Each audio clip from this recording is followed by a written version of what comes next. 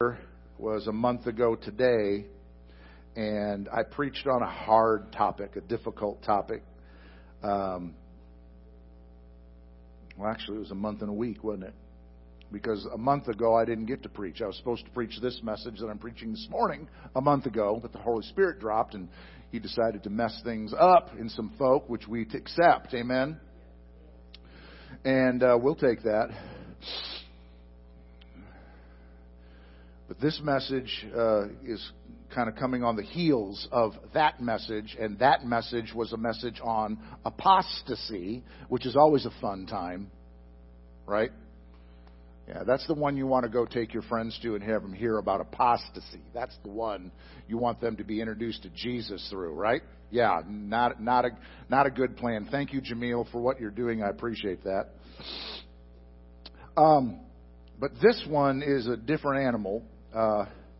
This is not one that you're going to jump and shout at either. This is a Christian living kind of message. This is something you need to make note of, and you need to go, okay, I need to either take notes on that, I need to listen to the podcast once or twice after he's done, or I need to go buy a CD, and yes, we still sell CDs. That was supposed to be moderately humorous, but it tanked on me.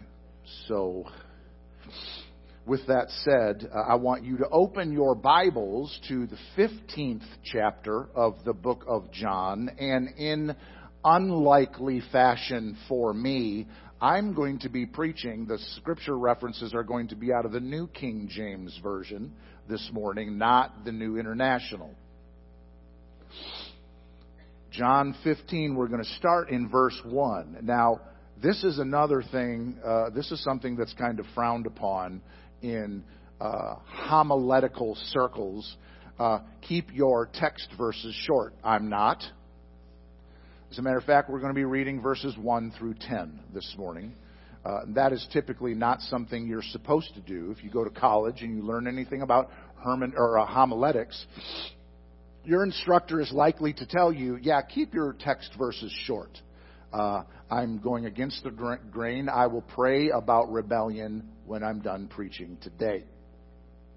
John 15, verse 1 through verse 10. I'm going to be reading through the New King James. It's going to be up behind me, thanks to my sister-in-law. Here we go. I am the true vine, and my Father is the vine dresser. That statement right there, Jesus identifying himself and the Father and their subsequent roles in this spiritual journey we call Christianity, he identifies who and what the players are right there. And he lets you know everything is predicated on that little factoid. I'm the vine. There's only one of us, and I'm the true one. The Father is the vine dresser. Okay? So the vine is responsible for growing and putting out things. The vine dresser is responsible for taking care of the vine and the things that branch off of it. Everybody got that? I realize that was probably one of those things you did not need me to elaborate on. But when you go into 10 verses of content, opening statements are statements you need to pay attention to. Okay? That's just a little Bible study 101. I'm the true vine, and my Father is the vine dresser. Every branch in me that does not bear fruit, He takes away. And every branch that bears fruit, He prunes, that it might bear more fruit. You are already clean. Now, I'm going to pause right here. The word clean there is another iteration of the word prune. So pruned and cleaned are the same thing. It's not two different things. He's not going from a spiritual illustration into real life, saying you're pruned over here, but you're cleaned over here. No. Pruning and cleaning is the same thing. Capiche? I just said capiche. What am I, a wise guy? You are already clean because of the word which I have spoken to you. Abide in me, and I in you. As the branch, that's us, the branch, that's us, branches, cannot bear fruit of itself.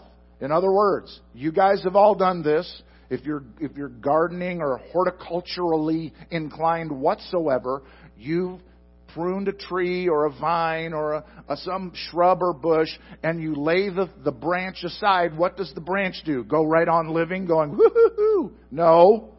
It shrivels up and dies. And in Texas heat, it does that post-haste.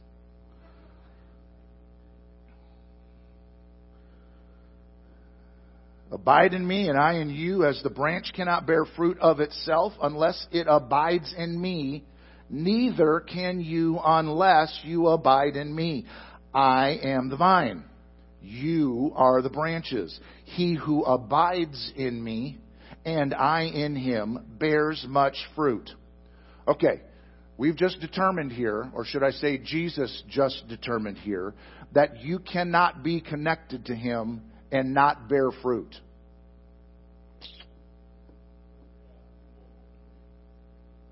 Why? Because as we're going to find, if you're not bearing fruit, what does the vine dresser do? Prunes you away. Takes you, I think the scriptures, takes you away. You're no longer connected. So the question is what is your fruit? For without me, you can do nothing. If anyone does not abide in me, he is cast out as a branch and is withered, and they gather them and throw them into the fire, and they are burned. That's a bummer. If you abide in me, and my words abide in you, you will ask what you desire, and it shall be done for you. Now let's take a second. I'm going to be honest with you. I'm making a lot of pit stops this morning, and for that I apologize, because on the latter end of this sermon, you're going to go, when is he going to be done? So I apologize that I'm taking a pit stop. But that statement right there, you will ask what you desire, and it shall be done for you. That has been misinterpreted by many a folk in the body of Christ. Please understand that the meaning of you asking what you want and it being done for you comes within the context of, one, you being connected to Christ, abiding with Christ. Two, God shaping, cleaning, pruning you to produce fruit. And three, that fruit's exclusive purpose is to glorify Him. So when you're saying to yourself, why isn't God giving me that new fill in the blank here? It's because that's not how this works. How this works is when you're abiding, when you are close to, when you are connected to the true vine, Jesus Christ, and you ask for anything in the context of abiding in Him, and He gives it to you. Its express purpose is to glorify God as it is fruit being born from the true vine. I know you want a brand new Corvette. He's not going to just drop it on you because you claim to abide in Him, and He's going to give you what? Nah, sorry. That ain't happening. What your heart should want as a result of abiding in Christ should be fruit that gives glory to Him exclusively. If you want a Corvette, work overtime. Buy it yourself. Capiche? I did it again.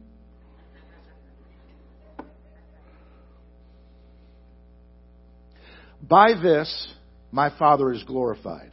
By what? Because I just talked for a long time. You will ask what you desire, and it shall be done for you. By this, my Father is glorified, that you bear much fruit. Is this giving you an idea of what you should be asking for?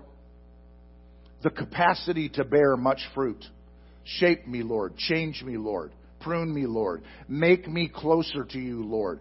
Give me the capacity to bear more fruit so that I may glorify. Now we're talking.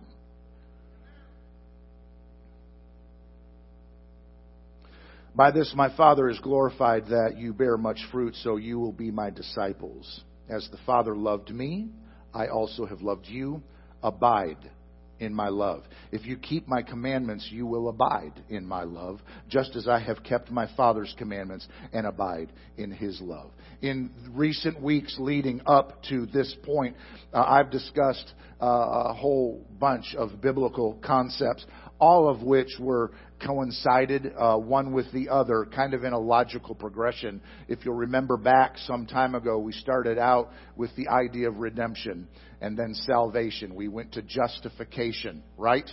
Then we went to adoption, and we followed that up lastly with the discussion on apostasy. Now, in light of these, and quite frankly, juxtaposed to that very last one, apostasy, I'd like to speak to you this morning on the subject of, you guessed it, abide. What it means to abide.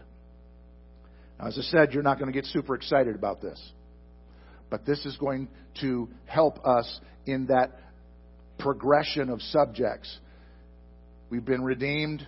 We got ourselves saved because we saw the need for that redemptive gift that Jesus did, right? Because of salvation, He justified us just as if we'd never sinned. And then that was His legal move. And then His familial move was He adopted us as sons and daughters. Right? Yep, that's what He did. Then we talked about apostasy. That apostasy applies to those who once believed and no longer do now, and they have gone away.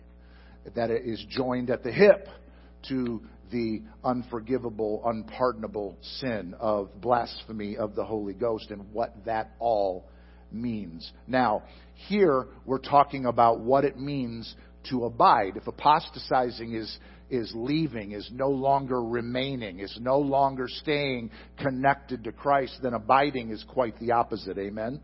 The word abide in our text occurs 10 times in these 10 verses that make up what we just read. It shows up 10 times. Now, the word abide does not show up in one time in every verse, but it still averages out for 10 verses. It showed up 10 separate times. Now, the reason that that's important is if you're going to look at a mere 10 verses of Scripture and Jesus applies and uses specifically the word abide and vividly, graphically illustrates what it is to abide in Him in 10 little verses, He says it 10 times, I dare suggest that then abiding is something we need to pay attention to. Not going to church. That's not abiding. Not having your precious promise cards on your nightstand next to your bed or at the morning table where you drink your coffee so you can extract a little verse and read it and say you've done your... That's not abiding. Okay? Apparently, abiding is really important. Let's see why. John 15, which is where our text came from. It lands smack in the middle of John chapters 13 through 17. So what? Well, John 13 through 17 actually has a name. It's called the farewell or upper room discourse. These chapters are Jesus' farewell address to the 11 disciples, commencing at the end of the Last Supper and coming to a close just prior to Jesus' arrest in John chapter 18. In light of the events, Once he's arrested. Now think about what we're talking about here. John 18, Jesus is arrested. But in John chapter 13 through 17, we have this discourse, these interactions with Jesus and the disciples, where he's essentially saying goodbye. And if you add all that up, essentially this is what's happening. In light of what is about to happen, in very short order. In a matter of fact, it's only going to be a matter of hours what is about to transpire, not only in the life of Jesus, but in the life of the 11, the shocking, horrifying, terrifying events that are going to take place in the wee hours of the morning and throughout the day. Those things, it's kind of understandable why Jesus would place such an emphasis on the idea of abiding in Him, because in reality we even have Scripture to back up the fact that the disciples, after Jesus is crucified, dies, and is buried, Peter goes back to work fishing. He's discouraged now. This has happened. The one we put all our money on. We banked everything on this guy. He's gone. We saw it. He died. And he's buried right out there. He's buried. And in their mind, remember, ain't no one coming up out of that grave. Now Lazarus did, but he had help. So this is where they're at. They're looking to bail on this situation because now they are crushed.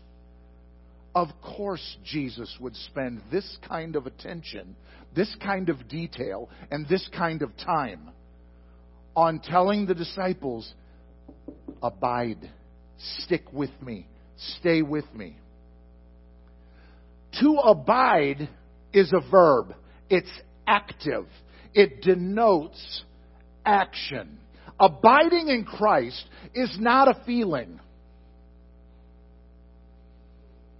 Abiding in Christ, hang on, is not a belief. It is not. Rather, abiding in Christ is something we do. It's a verb. You act on it. It's something we do. Abiding is something we actively pursue. To abide in Him means to remain or to stay. It entails far, far more than the idea of mere continued belief in a Savior. How many people have gotten saved, punched in, then checked out because they've got their religious obligation addressed, they have Jesus, and hey, I'm good. That's not abiding. Abiding in Him is far more than an occasional confirmation of religiosity. I am a Christian, therefore I abide.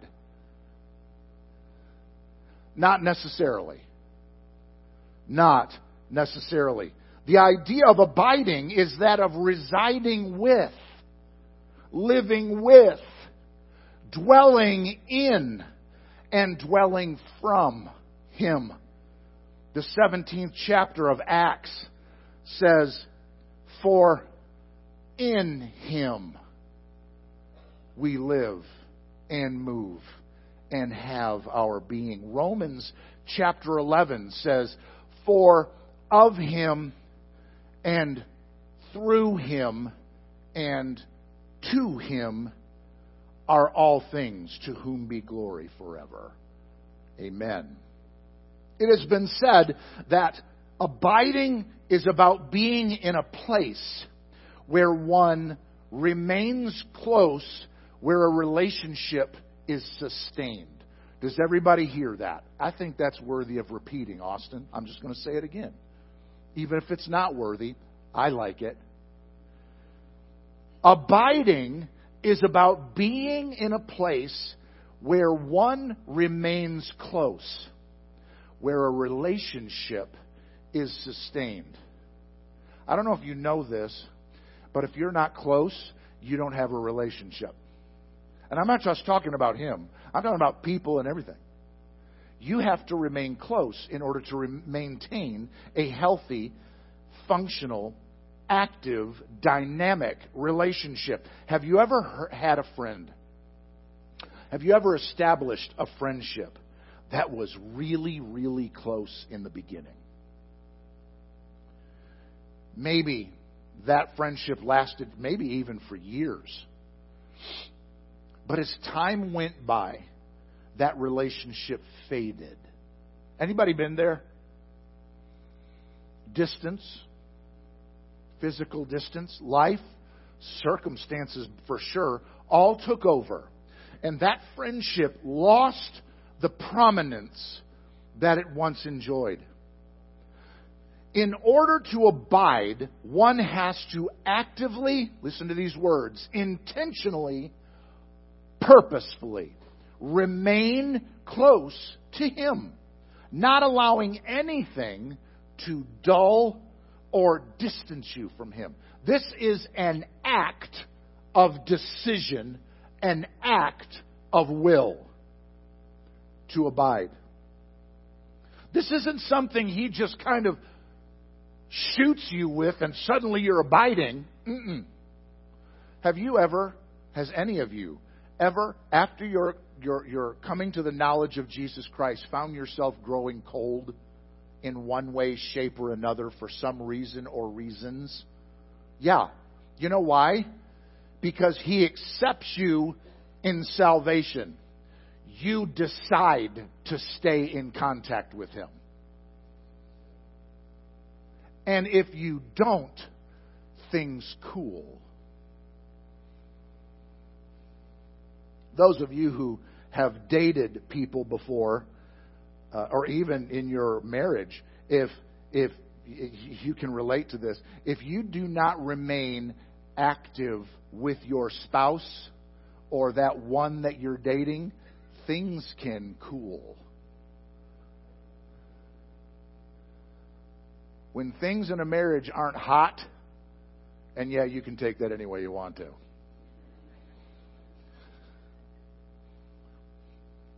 You're not abiding. You have distance.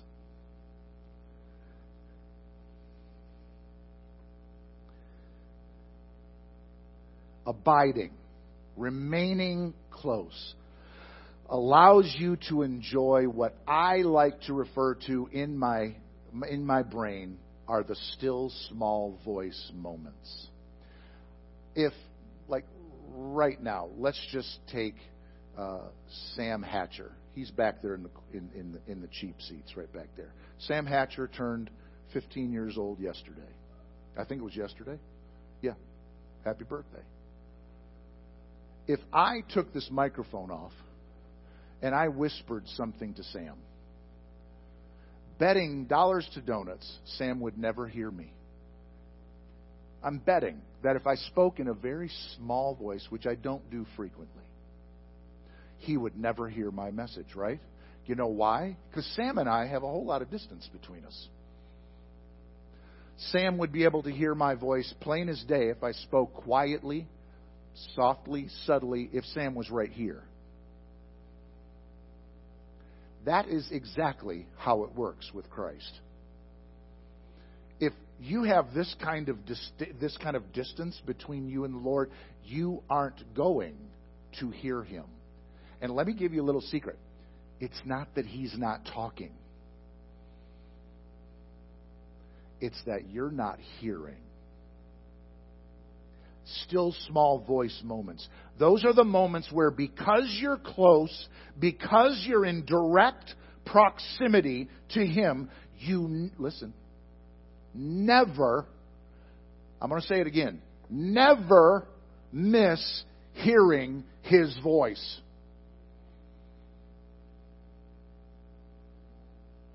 If you're in direct proximity, if you remain close, if you're remaining close, if you are abiding with Him, you're joined to Him. As our text suggests, He's the vine, we're the branches. There's a connection. We can hear Him when He speaks, and because of that connection, we will never, underline that if you're a note taker, miss hearing His voice. He speaks quietly. He doesn't yell at His branches. I yell. I bet you none of you knew that. I yell. He doesn't yell. He speaks in a still small voice. And we need to be near. We need to be abiding. We need to be remaining close to Him in order to hear Him when He speaks. Right now, I'm going to take a little journey and go into a totally personal point of reference, okay? I'm going to say this. I used the word never numerous times just a second ago, and I want to let you know something about me. I never not hear His voice.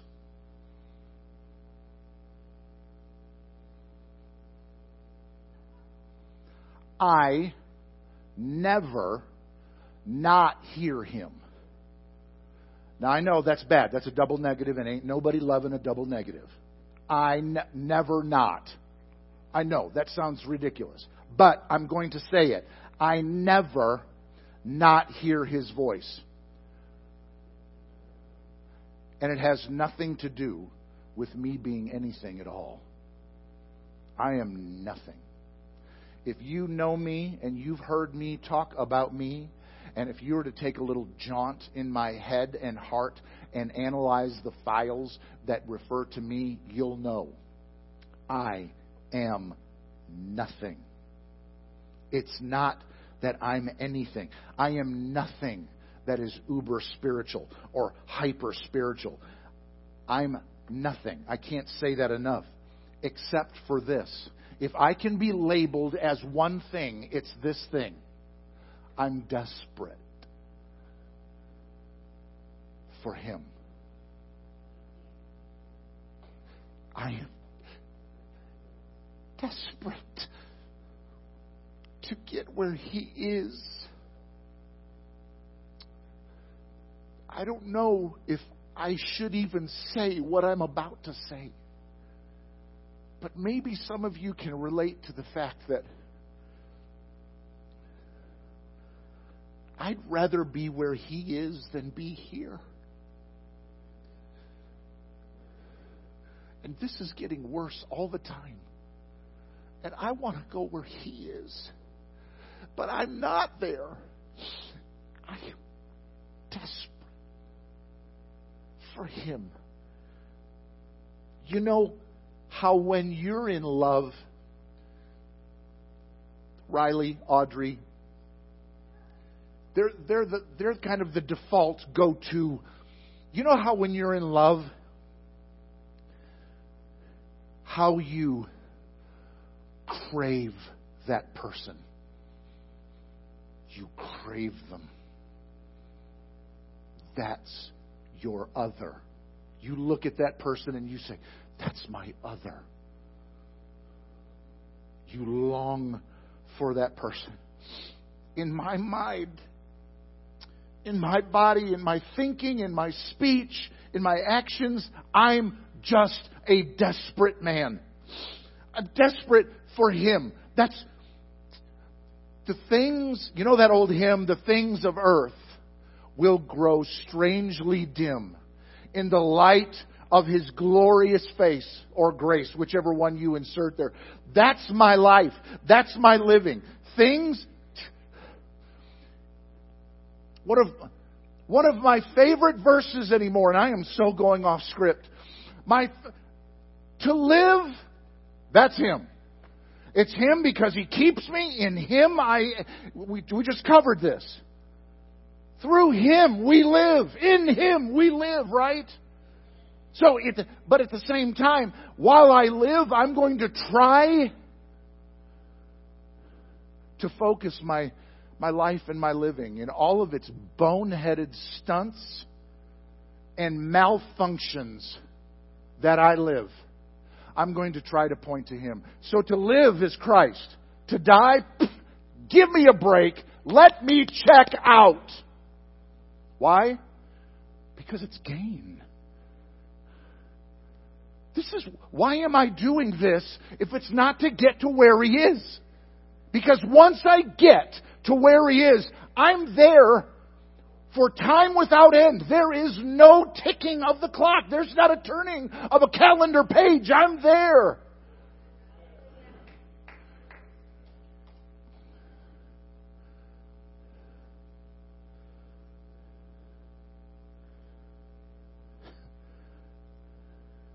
And let me add to that. It's not a thing where I sit around like some sage on a mountaintop and He tells me everything that I want to know or need to know, and He just dispenses all this information. It's not like that at all. That's not what I'm talking about. It doesn't happen. He doesn't do that. Now, here's the thing.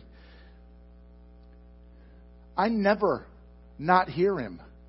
But it's not Him giving me stuff, talking to me about stuff. It's not. Do you want to know what your Lord misses?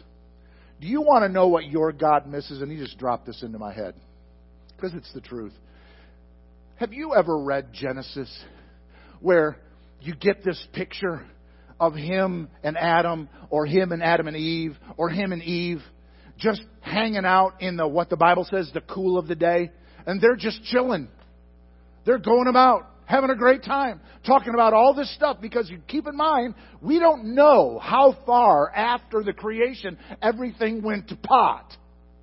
We do know Adam had a lot of work to do because he was naming animals and everything else, and you know what the raw number of animals and species had to be there.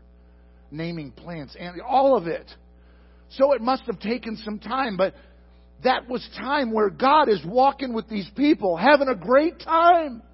These aren't angels. These aren't cherubim. These aren't the heavenly host. They're doing something else. This is a different class of creation. This is man made after His own image that He breathed into and brought to life eternally. This is something different. And He just chills. God, walking around the dirt of earth with two naked people.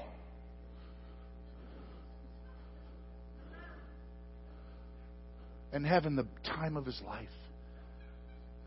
Having the time of His life. Do you know why I never not hear Him? It's because that's all we're doing. Because that's what He misses. That's what He wants for you. I know that in the modern church we're dedicated to our devotion time. Right? We have our devotions, and that's awesome. But literally the rest of your being, the rest of your life, your living day to day, needs to be spent chilling out with Him in the cool of the day. Because that's all He's wanting. You should never, Jocelyn, you should never not hear Him. Because He's always there. That's the thing. If you're connected to Him, as our text would suggest, you're connected. You're not disconnected, because if you're disconnected, you're thrown away to be burned. But you're connected. That means you are in direct proximity to Him. You should never not hear Him. And here's the secret. If you don't understand what I'm talking about, if you don't get this, if you think I'm being foolish, I'm not. But if you think that, it's because you don't hear Him. You're where Sam is. And all you need to do to change that is draw closer to Him. You need to train your spiritual ears to hear His voice, because here's the thing. God is never quiet.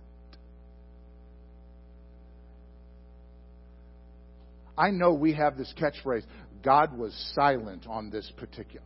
Yeah, okay, so God didn't share into information with you about a given thing or things. Fine. That's not what God's there for. He's not a great dispenser of information. He's not a mainframe computer downloading the answers to your troubles into your life.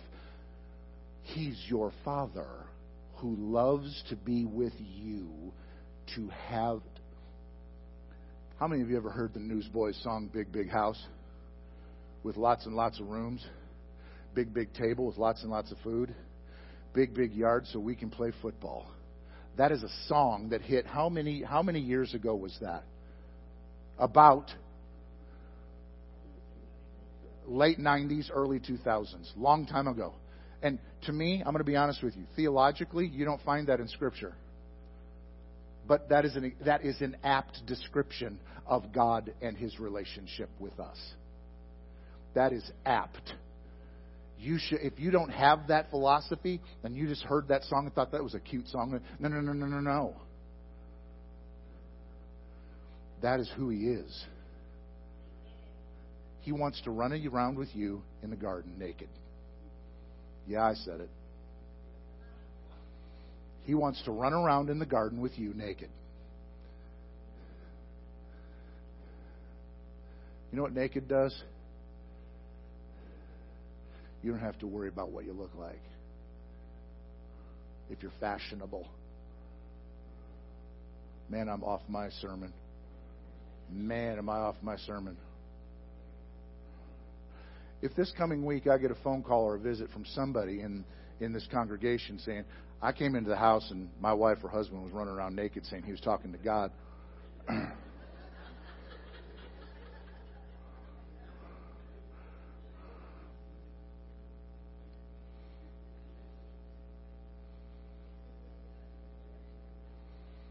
I'm going to look at them while it will save on laundry.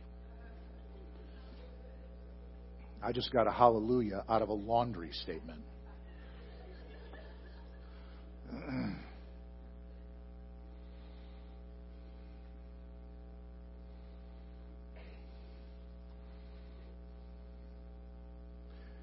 I never not hear Him. I never not hear Him. While we're on this subject, listen. This is something that He said about Himself. Listen to Hebrews chapter 13, second half of verse 5. Listen to what He said about Himself. I will never leave you.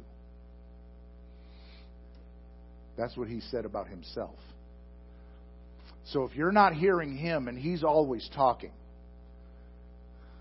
it's not His fault. We need to make some adjustments. My point is that if we do our part, and if we actively seek to abide with Him, He's going to seek to remain. He's going to do His part. He is going to do it. He's already said it.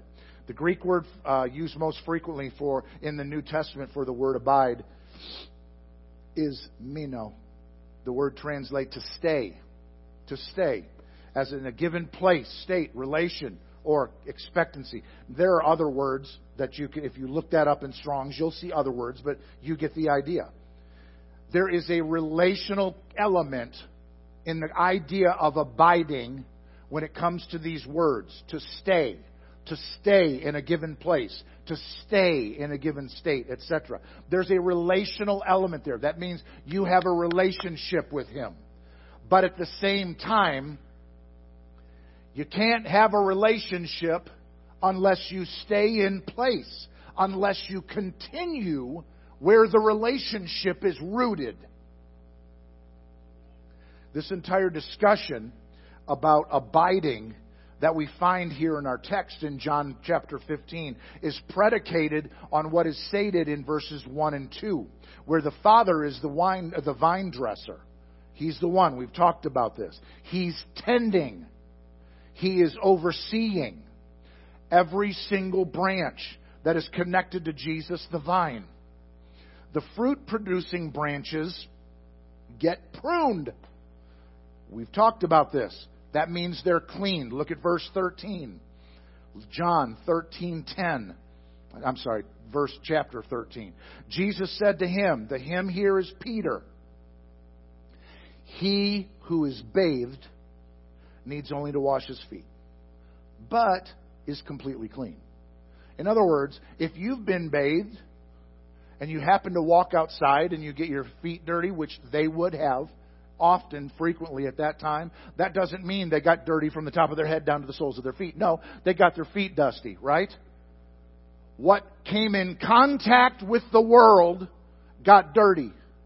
The rest of them was clean. Yes? So in other words, we need to maintain where the dirt is. We don't need to worry about whether or not we need another bath. He bathed us in His blood once and for all, the Scriptures say.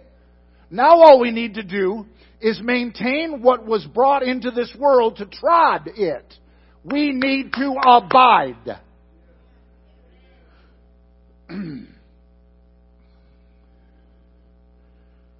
Whereas fruit-producing branches get pruned, non-fruit producers get cut off. According to verse 2, where they die, having been separated or completely removed from Christ, and subsequently thrown in the burn pile. Look at Hebrews 6, verses 7 and 8. Listen to this. For the earth which drinks in the rain that often comes upon it, and bears herbs useful for those by whom it is cultivated, receives blessings from God. Makes sense. Semicolon. But if it bears thorns and briars, it is rejected and near to being cursed, whose end is to be burned. Keep all this in mind. Keep all this in mind. That those who produce fruit are pruned, they're cleaned. Those who don't are cut off. These are different approaches, having very different intents and very different outcomes. On a vine, anybody here ever do any pruning on bushes, trees, vine? Anybody ever do that horticultural kind of stuff? Yeah. On a vine, pruning is done so as to remove these little useless growths that will ultimately do nothing to enhance the vine's capacity to produce fruit. Now, up north, I don't know what you call them down here, but up north, those little sprigs that come off the side of a tree or whatever, those are called suckers up north.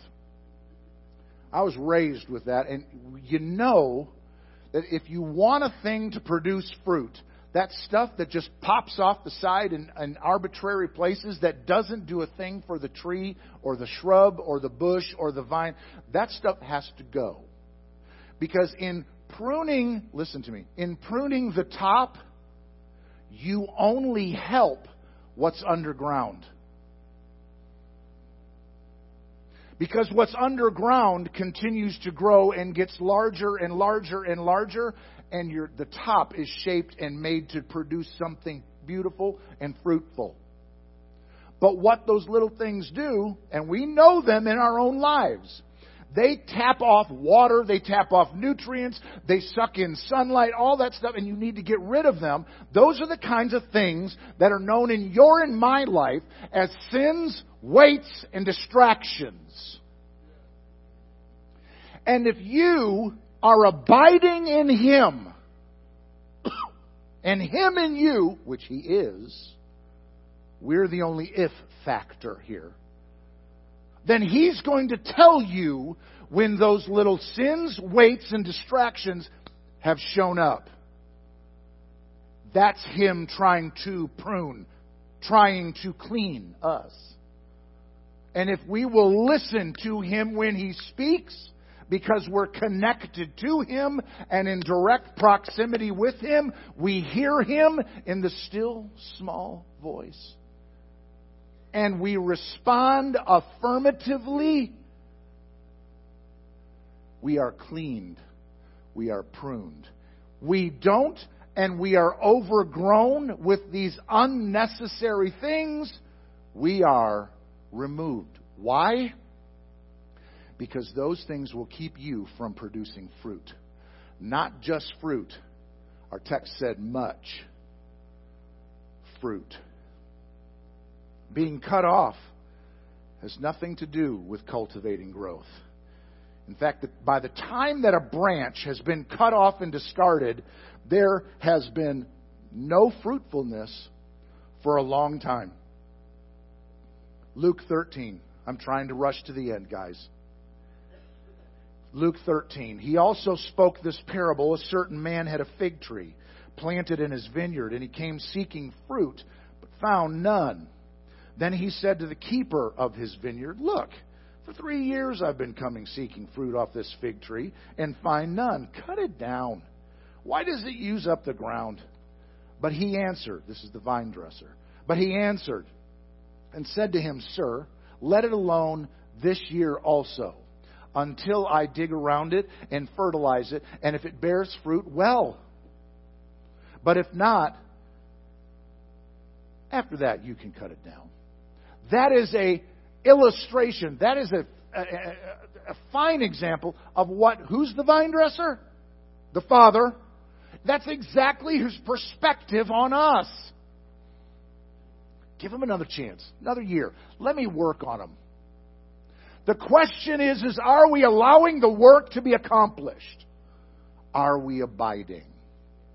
Keep in mind that like the decision we make that leads to salvation, like the decision that leads to apostasy, the idea of abiding is to make a decision to abide in Him. Verses 4 and 7 of our text suggest that the act of abiding in Christ is a decision made not by Him but by us in response to Jesus encouraging us. Listen to verse 4 of John 15. "Abide in me, and I in you.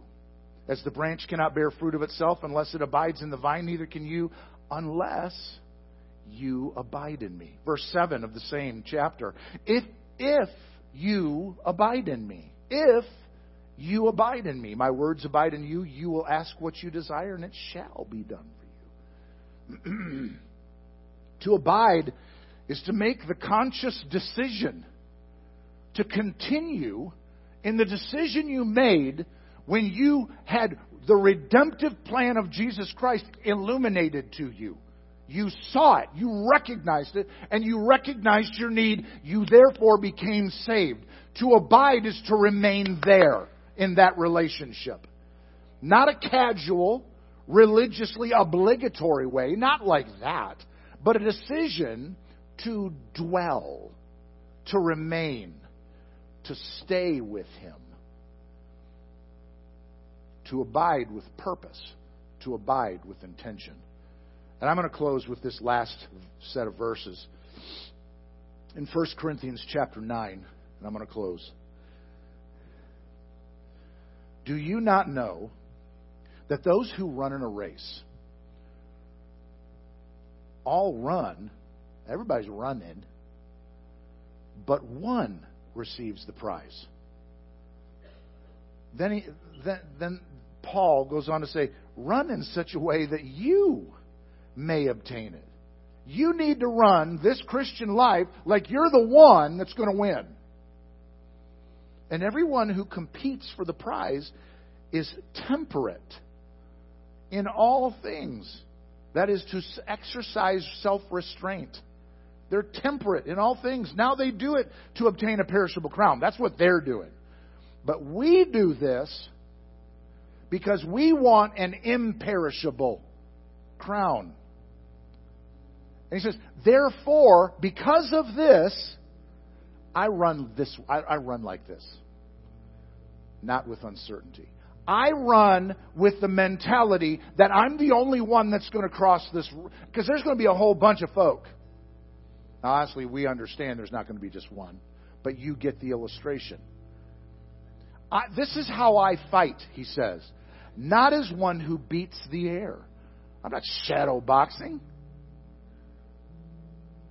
But I discipline my body. That word discipline there means, believe it or not, to hit under the eye.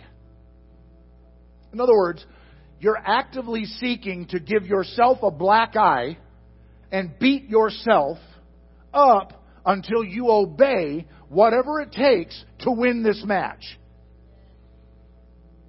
To disable yourself. That's what it means. But I discipline my body and bring it into subjection. You're a slave driver. That's what the Greek there means. You act as a slave driver. Lest, when I have preached to others, I myself should be disqualified.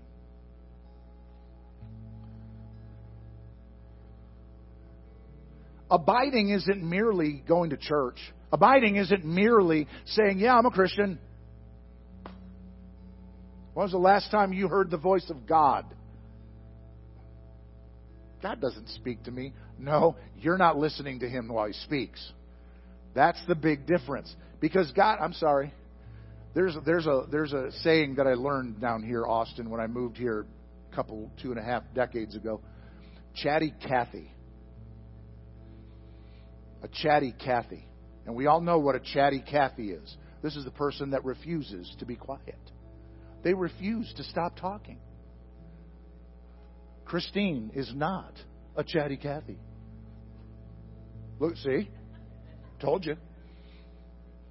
She's not. God refuses to stop speaking. He speaks. And He loves to speak because we're always near. Awkward pauses. You ever have an awkward pause with someone? There ain't no awkward pauses with God.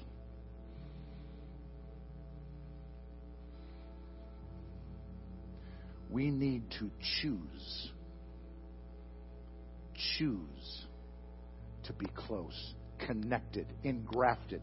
Remember, the vine, we know the Jews, we talk about them because God talked about them as being the natural vine. But the Bible tells us we're engrafted in. That's what the Bible tells us about us. We have been stuck there on purpose by God so that we can hear Him. Ladies and gentlemen, make the decision to remain close, to abide. Stand with me.